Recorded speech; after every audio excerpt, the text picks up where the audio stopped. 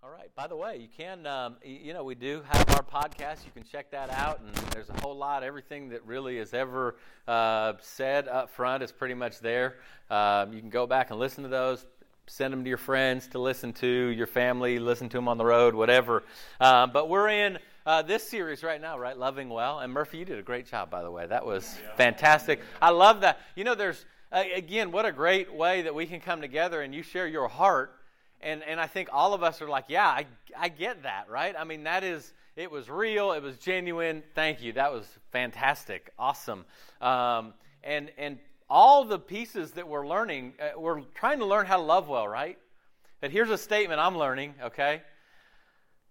I am the reason I don't always love well.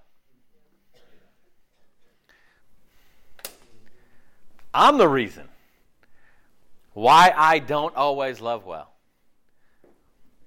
And you're the reason why you don't always love well. And that's a really important thing to keep in mind because, boy, I'll tell you what's scary is when philosophies of the world start creeping into Christianity. And it's so easy for things to creep in amongst us that aren't about personal responsibility, that are about shirking that, about deflecting responsibility. We don't see that in the Bible, right? If we want to love well, man, we've got to say those words. We've got to look ourselves in the eye and go, you know who my biggest problem is? Me. I'm my biggest problem. Okay? And I can make a list of all the things that I wish God would change and make my life easier. But here's the deal is at the end of the day, I am my biggest problem and you're your biggest problem. Okay, it's no one else's fault. I love what Murphy said. It's like, I'm not running away because somebody said some knuckleheaded thing, because here's the truth. Yeah. There is not a soul in here that hadn't said something knuckleheaded. Okay? And if your faith is going to be so slim that you're just waiting for somebody to offend you to leave, all right, I love what Murphy says. I'm here to fight for God. I'm not here to go, you're going to say something great, let's talk it out. All right? I love that, okay? But we are our worst problems. And if we're going to love well, we got to be real about that. It is nobody else. You want to know what's another thing that I'm learning? And you relearn things. You know that? Old dogs relearn new tricks sometimes, right? I mean, you learn over and over and over again is this idea of, gosh, I just totally lost my train of thought. That's the old dog part, right? I mean, it's just like, golly, my memory is leaving me here. What was I saying? I'm my worst enemy. Patrick is his worst influence on him. But the truth of the matter is, it is so easy to not take personal responsibility, right? It just is. It's too easy to do that and to blame other people and to say, if this situation was better, I'd do better. What's funny is God doesn't seem to agree with that. Everything I read about God, what he does with his people is like, y'all are going to be refined. Okay? Here's the sad news is when you become a Christian, you're not going to get a luxury car all the time. I can say that with Jacob not being here. Okay? And I hope we're not on the live stream, so that's good, okay? Oh boy. But the truth is that we can pray all we want and think and wish that if everything was great, we would do better. And the truth of the matter is we'd still be us.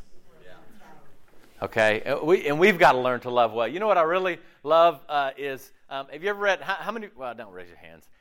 How many of y'all have heard of Ezekiel before? Okay, Ezekiel's in the Bible. I don't want to how many of y'all read it and you're like, oh man, put you on the spot like that, okay? I love Ezekiel because God did things to him that I'm glad he doesn't do to us today, right? Yeah. He told Ezekiel, here's what I want you to do. You don't get to preach in front of the people all the time. You're going to act it out. Could you imagine if God said, listen, here's what I want y'all Clemson University students to do. Go on campus and I'm going to give you a little play to act out. And it's going to be what I think about sin on your campus. Okay? And he's done this to other prophets too. Hosea, he's like, hey, I want the world to see what it's like when people don't love me as their spouse, as they're in a faithful union. He says, Hosea, go marry a prostitute. Like, where's that in the study series? That ain't no kingdom dating rules right there. God says, go marry a prostitute, right? And have children and do it. And God has them act these things out. And he tells Ezekiel, he's like, here's what I want you to do. I want you to show the people how they should tremble when they eat. So you go in front of everybody and tremble while you eat. And could you imagine not cracking up? I mean, you're sitting in front of everybody. I want you to know what God is saying through this. And go lay down for a year and only, make your food over a big pile of poo, right? And all of that kind of stuff. And luckily he changed that a little bit for him. But he tells him to act these things out. And I'm glad he's kind of stopped doing that today, okay, which is great. We have the Word of God. But the truth of the matter is there are plenty of allegories today for us. Okay, I put this up here for a really interesting thing. Is your favorite sound is? What your favorite sound is? I know this about everybody. You know what your favorite sound is? Your name. It is your favorite sound. Okay, it is. You will take notice. It doesn't matter if you have we were at a Daniel High School football game on Friday night, and there was a football player named Reese, and I was standing up watching. Every time they announced a football name named Reese was like. Like that was music to his ears, that he heard his name, okay? And the truth of the matter is that's mine and yours, and you want to know what? That's great, because you should like your name, and it's awesome that you know it, and you can respond to it and all that kind of stuff. But you want to know what? It gets us in trouble, too. It gets us in trouble, and it's going to get us into this little allegory here. This is a picture, and I thought, this is the allegory of our times. Okay, this is the allegory of our times. I'm going to be out and I'm going to be in this bubble, and man, nobody really asked me about the bubble. But then I'm going to be upset if you don't ask me about the bubble. But don't get too close to me, right? But why aren't you getting close to me? And can't you tell there's something wrong with me? And I want more people to say my name, and I want people to notice me, but don't notice me, right? This is us. This is humanity, right? This is when we're in the bubble, and this is what can happen, and this is, by the way, this is going to help us love well, okay? Don't get too close, right? As I said before, we kind of have a double standard listen, don't get too close because I'm in this bubble. But when you don't get close, what do we say? Why aren't people close to me?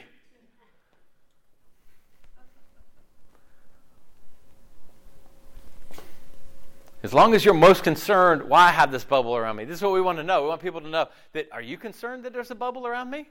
Like, I'm going to walk around town. I'm going to walk around campus. Are you concerned? Like, Matt, are you concerned? See this bubble around me? Are you concerned?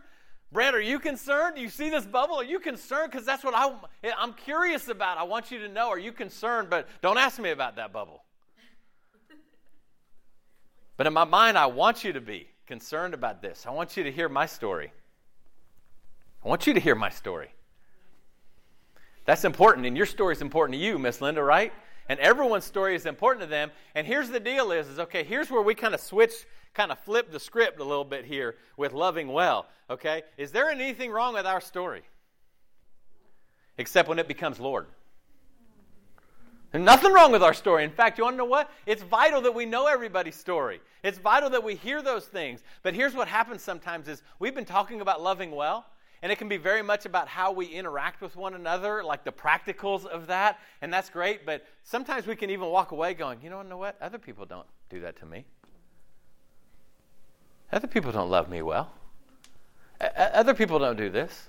Okay? What we're talking about is we're kind of getting away from just loving like horizontally, me and you. We're talking about our relationship with God in order to love well. So there isn't anything wrong, and I want to be very sensitive about that, because what I'm not saying is that your story doesn't matter. What I'm not saying is your story shouldn't be heard.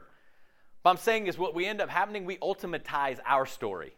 Like, my story is the most important story.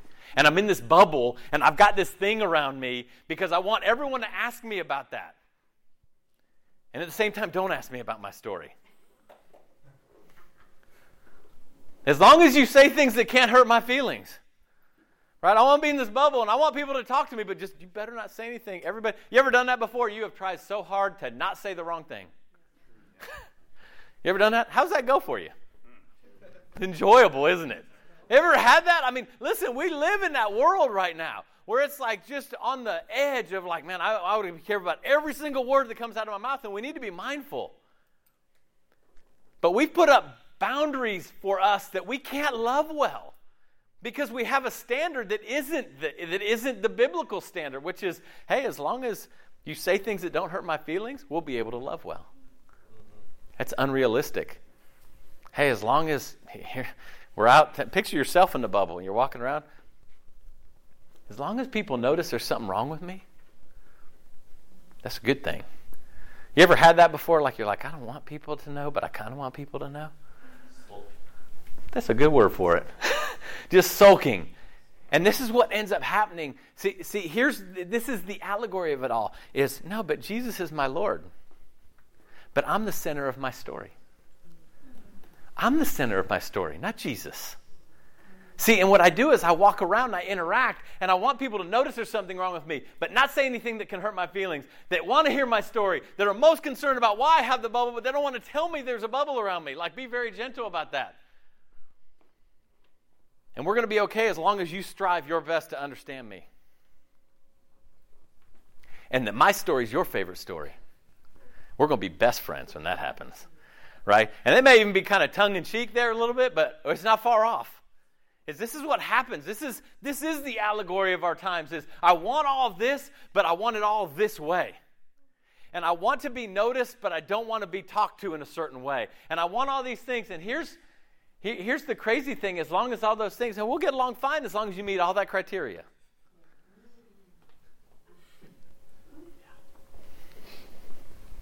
And here's why. Because our hardship defines us, right? Your hardship defines you. This is the man in the bubble allegory, is the guy that says, my hardship defines me. Here I am. Don't get too close. But I am not defined by Jesus being Lord. I'm defined by my hardship, that I want you to not say anything that's going to hurt my feelings, not tell me about the bubble, not do any of those things, but I want you to know my story, that it's your favorite story, and that you don't ever hurt my feelings. It's because my illness is what matters most. And I guess here's the deal. Let me just share this. Every single person in here, you're going to live long enough, you're going to have an illness. And that illness might be cancer, and that illness might be Lou Gehrig's disease, and that diagnosis might be something else. And here's what I have to say about that. It does not matter most in your life. Yeah. And I understand this can feel like it hurts sometimes. Okay? But it isn't the center. Believe me, whatever it is not the center of your life. My anxiety is who I am. But here's the deal is, man, anxiety is running rampant. I mean, it's out of control. It's amazing. Like, there's no one not affected. But this is what ends up happening is, like, the reason that I want people to get close but not too close and to say things and all that kind of stuff is because here's the deal is I tell myself my anxiety is who I am. My depression is in charge. That's my ambition matters most, right?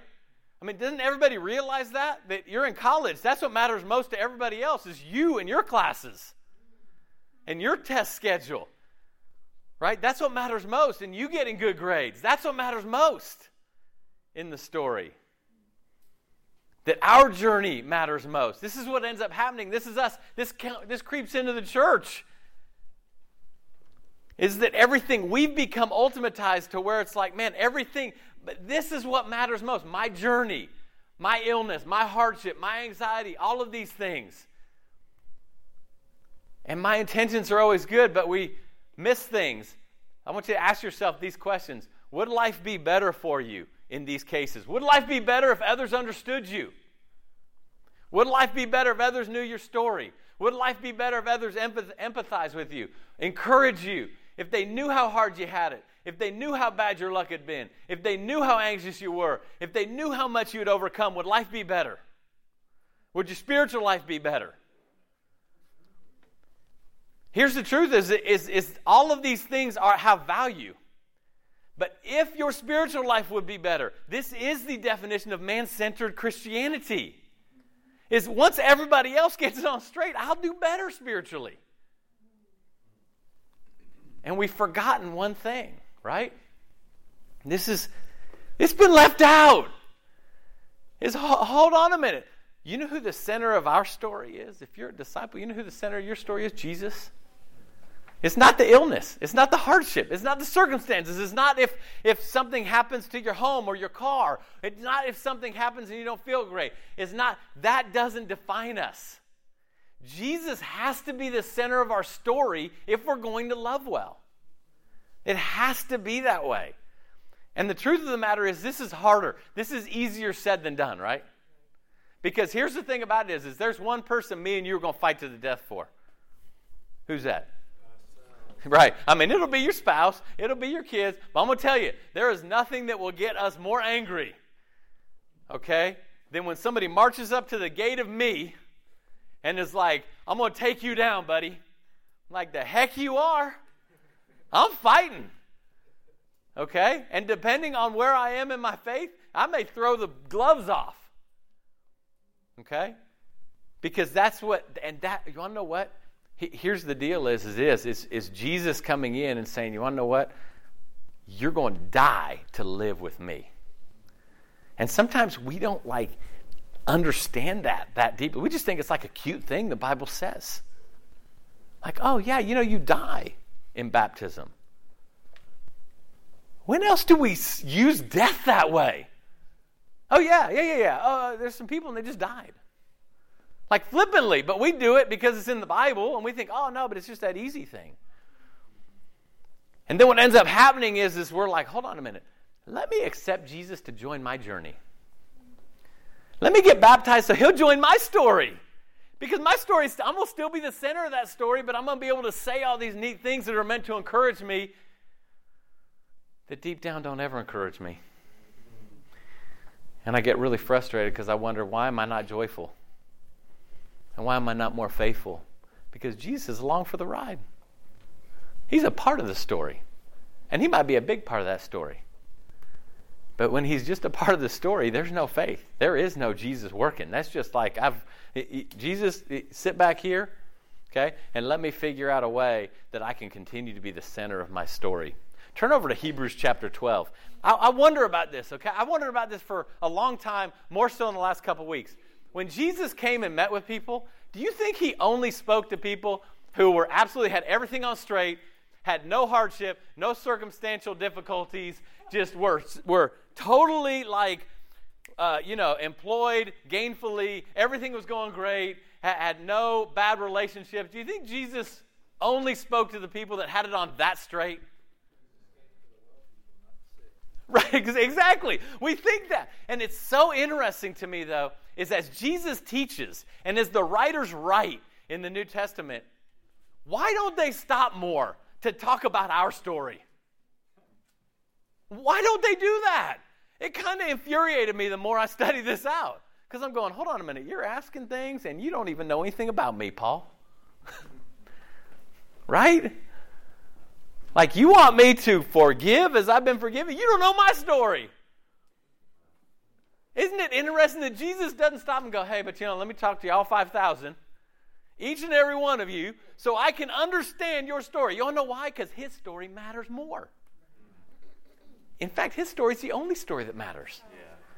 And somehow he rolled it out there and he opened the door for us to get so offended at that man. If he only knew my story. Does he not know that my luck has been bad from the beginning? Does he not understand how hard I try? Does he not understand everything's gone bad for me? Because here's what this is what I read over and over again. Is Jesus goes, but see, here's the deal is I'm the one that can save everyone. Jesus' story has to matter most. Jesus has to be the center of our story or we will not be able to love well, okay? Let's read in the Bible. There is Bible on this, lots of it. In fact, the whole Bible is about this, okay? But here we go, Hebrews 12, verse 1. Therefore, since we have such a large cloud of witnesses surrounding us. Okay? That's awesome. You picture that scene? I fooled some of you guys on this already, so you already know. Sometimes we picture the scene as like going into Death Valley. Man, and there's the witnesses around there, and they're fired up about me coming on in there. This is what we think this says. Well, since we're surrounded by such, I'm going to wake up in the morning, I'm going to be like, yeah, they're cheering for me. Yeah, this is awesome. Since I'm surrounded by people that are cheering for me, no. He says, since there's so many people that have died for Jesus, and they're witnessing how you're living, since there's been so many people that have died for Jesus, that's what that means. It's nothing about cheering us on, man. Again, when I'm the center of my story, that's what I want. I want people cheering for me. I want that, right? Don't you? I mean, I don't even have to ask that question. Wouldn't everybody love that? If you woke up every morning and you could visualize 10 million disciples and they're going, yeah, you're awesome, Jordan. You're the best. You can do it. And you're like, wow, that's amazing that we think that, because that's the complete opposite of what Jesus taught. Because he's awesome. It's not about making a whole lot out of me. It's making a whole lot out of Jesus, right? I mean, that's what we're supposed to be doing, okay? But we took this verse, and so now let's think about it correctly. Since there's been so many literal martyrs is the word. Since there's been so many people that have died for the faith, you think they had a story? You ever stop to think about their story? Was it just the folks that were just all super fired up and like awesome and had nothing, just everything was easy for them? Did they have families? Did they have friends? Did they have a story that we oftentimes don't think of? And the Hebrew writer doesn't even tell us about it, like he doesn't care. Maybe he doesn't. Since we are, let us lay aside every weight and the sin that so easily ensnares us. Okay, the sin part's easy, right? I mean, you got it. He says, get rid of it, toss it off, stop it.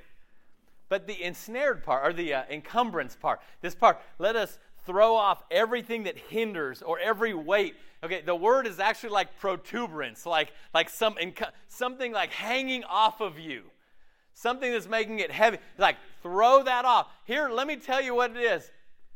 That's me and you. We're toting, oftentimes, our carcass on our back. And like, no, I'm going to make it through that narrow gate. And it's tiring carrying me. I need to lose about 15 pounds. Okay? Here's the deal is throw me off. Because I'm making it hard.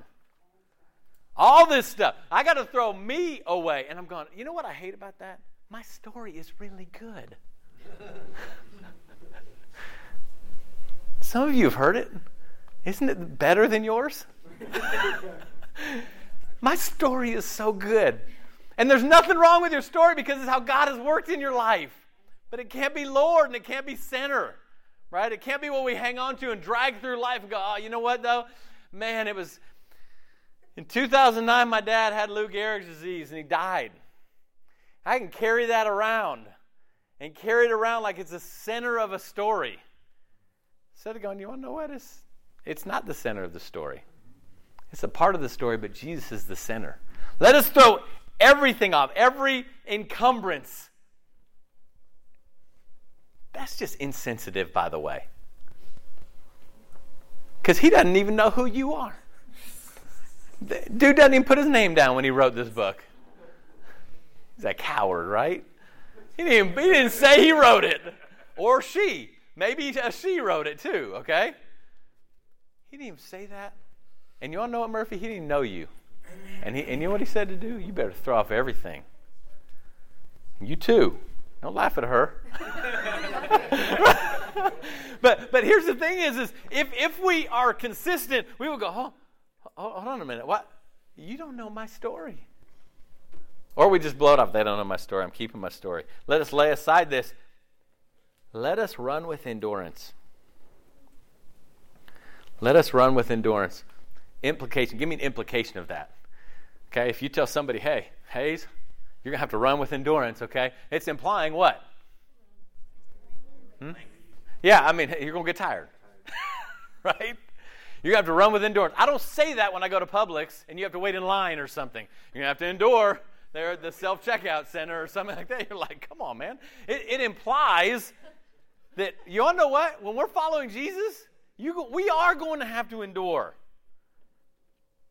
Let us run with endurance the race that lies before us. And here's the deal is keep our eyes fixed on Jesus. Isn't that interesting? He ain't even asked what our story is. Because ultimately he's saying Jesus has to be the center. Keep our eyes fixed on Jesus, okay? What does that look like? Does it just like look up, right? That's where Jesus is. That's what we do when we sing, right? It's like, oh, Jesus. We're singing a song to Jesus. Look up because he's up. What do they do on the other hemisphere? Just a little thought for you right there, you know. Do they look down? That's sacrilegious. Yeah, I mean, it's kind of weird. But what does that look like, okay? And here's the crazy thing is the Hebrew writer, this isn't ambiguous.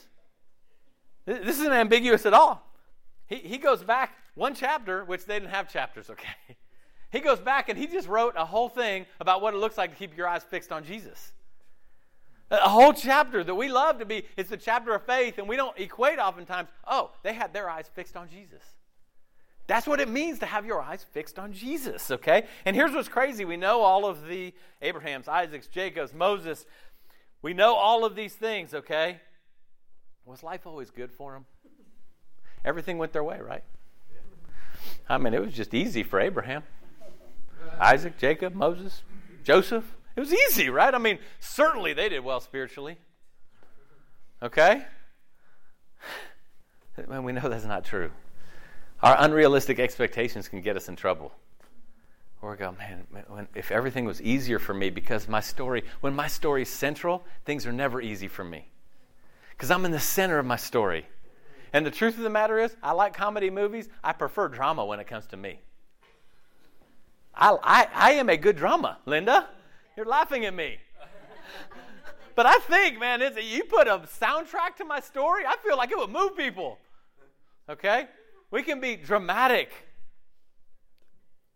This is what happened, though, is you had all of these folks here. But here's what I like best. Is down here at the end of chapter 11. It says this. It says, by faith some, in verse 33, I'm just going to pick up right there. They conquer kingdoms. They administered justice, obtained promises, shut the mouths of lions, quenched the raging of fire, escaped the edge of the sword, gained strength after being weak, became mighty in battle, and put foreign armies to flight. I mean, all that sounds great so far. I want to be that guy. Can I be the guy that goes and runs an army off? That'd be fantastic. Women received their dead. They were raised to life again. Some men were tortured. And some people were tortured. Can you imagine knowing this about your brothers and sisters? Our family of faith, and seeing someone tortured. Right here he's saying this is what happens when your eyes are fixed on Jesus. These people's eyes were fixed on Jesus. Their story wasn't the center. Because if their story was the center, then I'm not being tortured. Because I'm the center of this beautiful story. And I may not do that. Some were tortured, not accepting release so they might gain a better resurrection. And others experienced mockings and scourging, as well as bonds and imprisonment. They were stoned, they were sawed in two, they died by the sword, they wandered around in sheepskins and in goatskins, destitute, afflicted, and mistreated. Wow, man, sign up for the Christian church. Right there. That's what it looks like when Jesus is our story. He's the king, the center. It's this idea of, you mean I can get out of jail? No, I'm not getting out of jail. When he's the center of the story, here's the deal is we don't know the rest of their story. And honestly, the truth of the matter is we don't care. Because really, I care more about my story. I don't read into the Bible and wonder about their story. Because I want mine to be in the center. And that's where the rubber meets the road is, am I willing to do that? There's been an example here of, am I fixing my eyes on Jesus and living faithfully and doing his ministry? And my story can be a part of that, but it can't be the center. It can't be what keeps me going. It can't be what I talk about all the time, right? Out of the overflow of the heart, the mouth speaks, right? And here's really the thing about it is why any of this matters. Okay, first of all, we can fall into this navel gazing, right? There's this idea of we are looking so inward all the time. I've been walking around, as some of you knew, I fell on campus down a flight of stairs. That was humiliating, but I didn't hurt anything. I may have hurt something, but my embarrassment covered all sin and all pain right there, okay? Right there on the bridge going by the library, and I went down the stairs and fell. Fell down the stairs, and the whole place is packed. Yes, that's why I went down the stairs. There was too many people. But I digress. Okay. Right. Here's what I noticed, though. Everywhere I'm walking around, I've paid more attention to it walking around on campus, is no one notices anyone. I mean, the truth of the matter is I fell down the stairs, and I don't even know if 95% of the people even knew it, except the girl that got my phone out of the bushes. Apparently, I slung it pretty far. Oh my goodness! But the truth of the matter is as I walk through, I try to make eye contact with everyone. Like, I want to make eye contact with everybody that I'm around. If I'm sitting in Starbucks, I want to greet the person sitting in the table next to me. If I'm walking somewhere, I want to say hello if you walk by. I want to notice.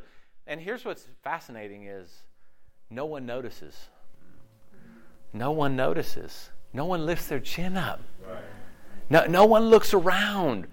Because the truth of the matter is me and you are what's constantly going through our mind and our messages and our texting and our life and what's coming up next. And everything governs that. And that's really the tragedy of this. We can't love well if we don't raise our chin and notice what's around us and who's around us. Right? You want to talk? Let me give you another swing and a miss. I've had a couple of weeks on campus, man. You want to talk about just a whiff on campus, okay? Falling down the stairs was humiliating, okay? Last week, and I was walking, and I hadn't done this in a long time, but I said, okay, God, show me someone in need, but here's how I want to know. I want them to wear a shirt that says California on it. Like, that's how I know, because we're in Clemson. Like, nobody wears shirts with California necessarily on. Like, I want that to be the person. And the words came out of my mouth, and this girl walked by me, and she was wearing a Yosemite, California shirt. Okay, and it was huge and ugly, okay? But you could not miss it. It was like practically blinking California, right?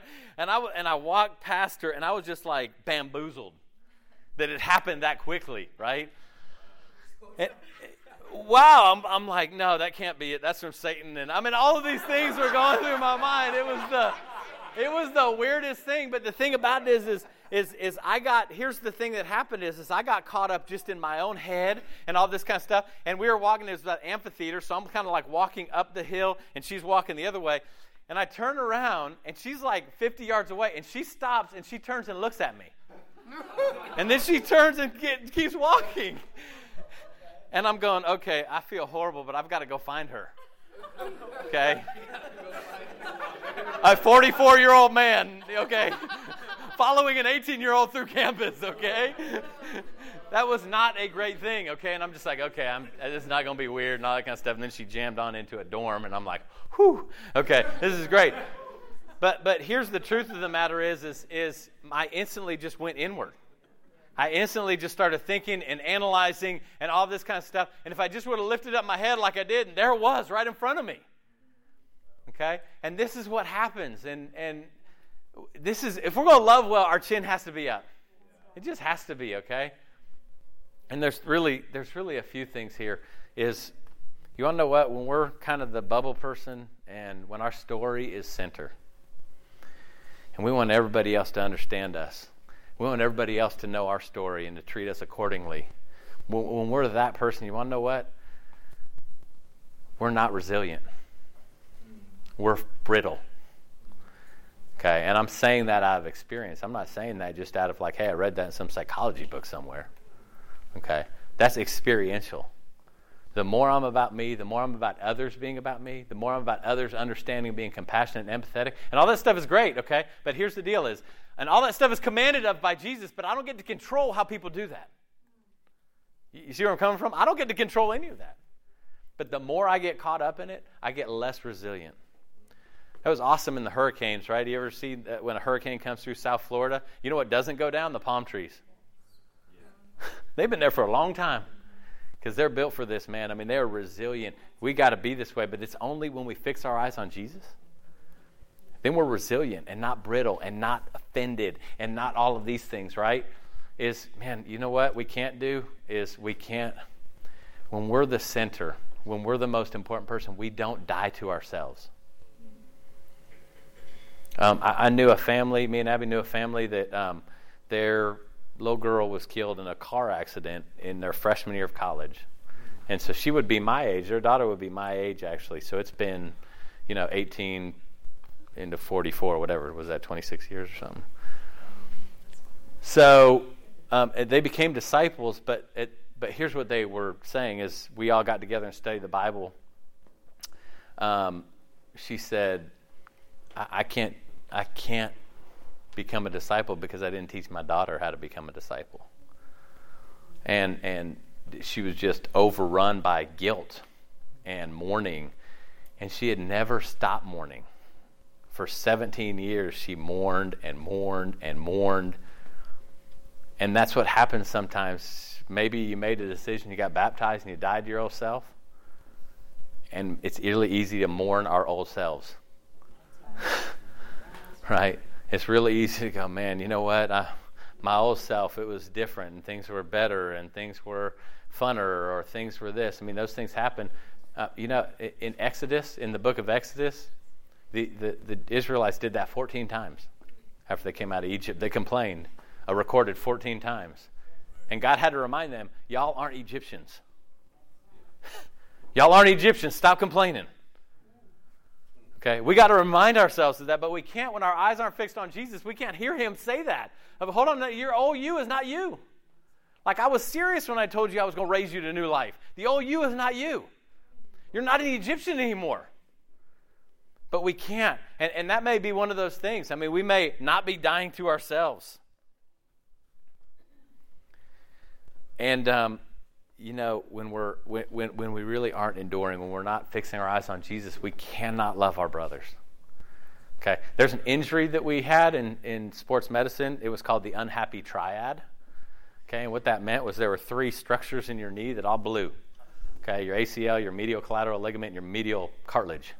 Okay, and that was the unhappy triad. Okay, there's an unhappy triad to this too.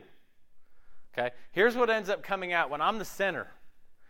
When I'm the hero, when I'm what I want, what everybody else, I want everyone else to know and to appreciate my story. I can't die to myself. I can't be resilient. I can't love my brothers. And here's what ends up happening. The unhappy triad is we become passive aggressive. Do you know what I mean when I say that? You ever done that? Kind of like, I'm going to compliment you, but then I'm going to do something to make you know that I'm not happy with you. All right. The classic case is like a child who parents get a divorce, they get remarried, and every night at dinner, the child conveniently forgets to set the place setting for the new dad. Passive aggressive. And then when they approach the little girl, she goes, "Oh, I just forgot. Now, I love him, but I can't believe I keep forgetting to put his plate out." When every night she's going, "I'm not putting your plate out because you're a jerk, but I'm going to be so sweet about it." This comes into the church. This happens in the church. You want to know why? Because, man, it helps us kind of feel justified. It's no, but I'm just being sweet. God, bless their soul. Right? Bless your soul. Poor Patrick. He confessed all that rotten sin to me the other day, and I don't even think he's trying that hard, but I love him. That was pretty low right there, right? I mean, you say it, you're like, man, Keith really loves Patrick. I don't know. I think I just threw him under the bus. Right? This happens. This is part of the unhappy triad. When we're the center of our story, you know what? All of a sudden, it's like, okay, I know I can't lash out at you, but I can be passive aggressive. I sure can do that. Okay? Mind reading. I know what you're thinking. Riley's like, I gave that up years ago. I know what you're thinking. I know why you did what you did. Okay, we can't love one another. And this all happens, man, when I'm the center and the hero of my story, all of a sudden I have omnipotent power, right? I'm all powerful. I know what you're thinking because I'm the center of my story. And here's a favorite of mine. I personalize everything. Like, have you ever done that before? Like you personalize everything, like somebody says something to you. You ever done that before? Yeah. Hey, somebody says something that has nothing to do with you, and you're like, oh, you know why they said that? Because they meant for me to be upset about that. You know, they did that because, and then you go and talk to them, and they're like, I wasn't even thinking about you. But you know what? When I'm the center of my story, and I'm the hero of my story, and I'm the bubble boy walking around with all of these demands on everybody in order to have a great relationship, then certainly everything is personal. And that makes me angry. Okay? We just aren't able to love well. There's a lot to that. Hebrews 12. Here's what I would really encourage you to do. Meditate on Hebrews 12. Just that first 4 verses right there. Is go back and meditate. Because what is he asking? This is what we get lost in as well, because we think, is he asking me just to be more monk-like? Is he asking me to be more like have a quieter quiet time? Is he asking me to have a different kind of prayer life? No, he's asking you to do the ministry of Jesus. He's asking us to do that. That's like what we leave with, is we love well in order to do the ministry of Jesus, not just to love well. We abandon the center of the story, not just so things can go better for us. Things may go worse for us. But that's the only way we go do the ministry of Jesus. That's the only way we go out and actually proclaim the gospel. That's the only way. The only way we're going to do that, and we have to start thinking about it, is how many times have I even offered somebody, hey, come to my home, come to my church on Sunday, come to my family group. How often in a week does that happen? It's hard to do the ministry of Jesus if we're not talking to anyone. It's hard to do the ministry. It's hard to say my eyes are fixed on Jesus if I'm never welcoming and warm for people to come and join. It's really hard to do that. And chances are, if we are the center of our story and the hero of our story, that we aren't really even thinking on a day-to-day basis, you know what? God is putting people in my life, just like Murphy shared. Wow, God is just putting all kinds of people in my life. Okay? And the most, really the truth of the matter is the most polite thing I can do is the very least invite you to come and be with me. All right? Have you ever had anybody just show up and walk in your house and eat dinner with you? No, I don't mean a disciple. I mean just somebody in your neighborhood that you didn't know and you weren't expecting that just walked in. That doesn't happen often. That would be strange. I mean, that doesn't happen very often. If you're just sitting there and you're eating dinner and somebody just walks in, you're like, who is that guy? Sits down, starts eating. Okay? But you know what has happened often is you've been warm and welcoming enough to say, come over to my home and let me cook you a meal. Most people don't invite themselves. Most people don't just go, hey, you know what, I'm just going to wander on in somewhere. Okay? What is it that we're being asked to do is to go and do the ministry of Jesus. That's what the ultimate end game is here. Is remembering, because all of Hebrews is about one thing, Jesus. That's it. Okay? And so that can be our only solution is, hold on a minute. Have I done that? Have I, as Paul said, planted and watered every day? Every single day. Am I doing that?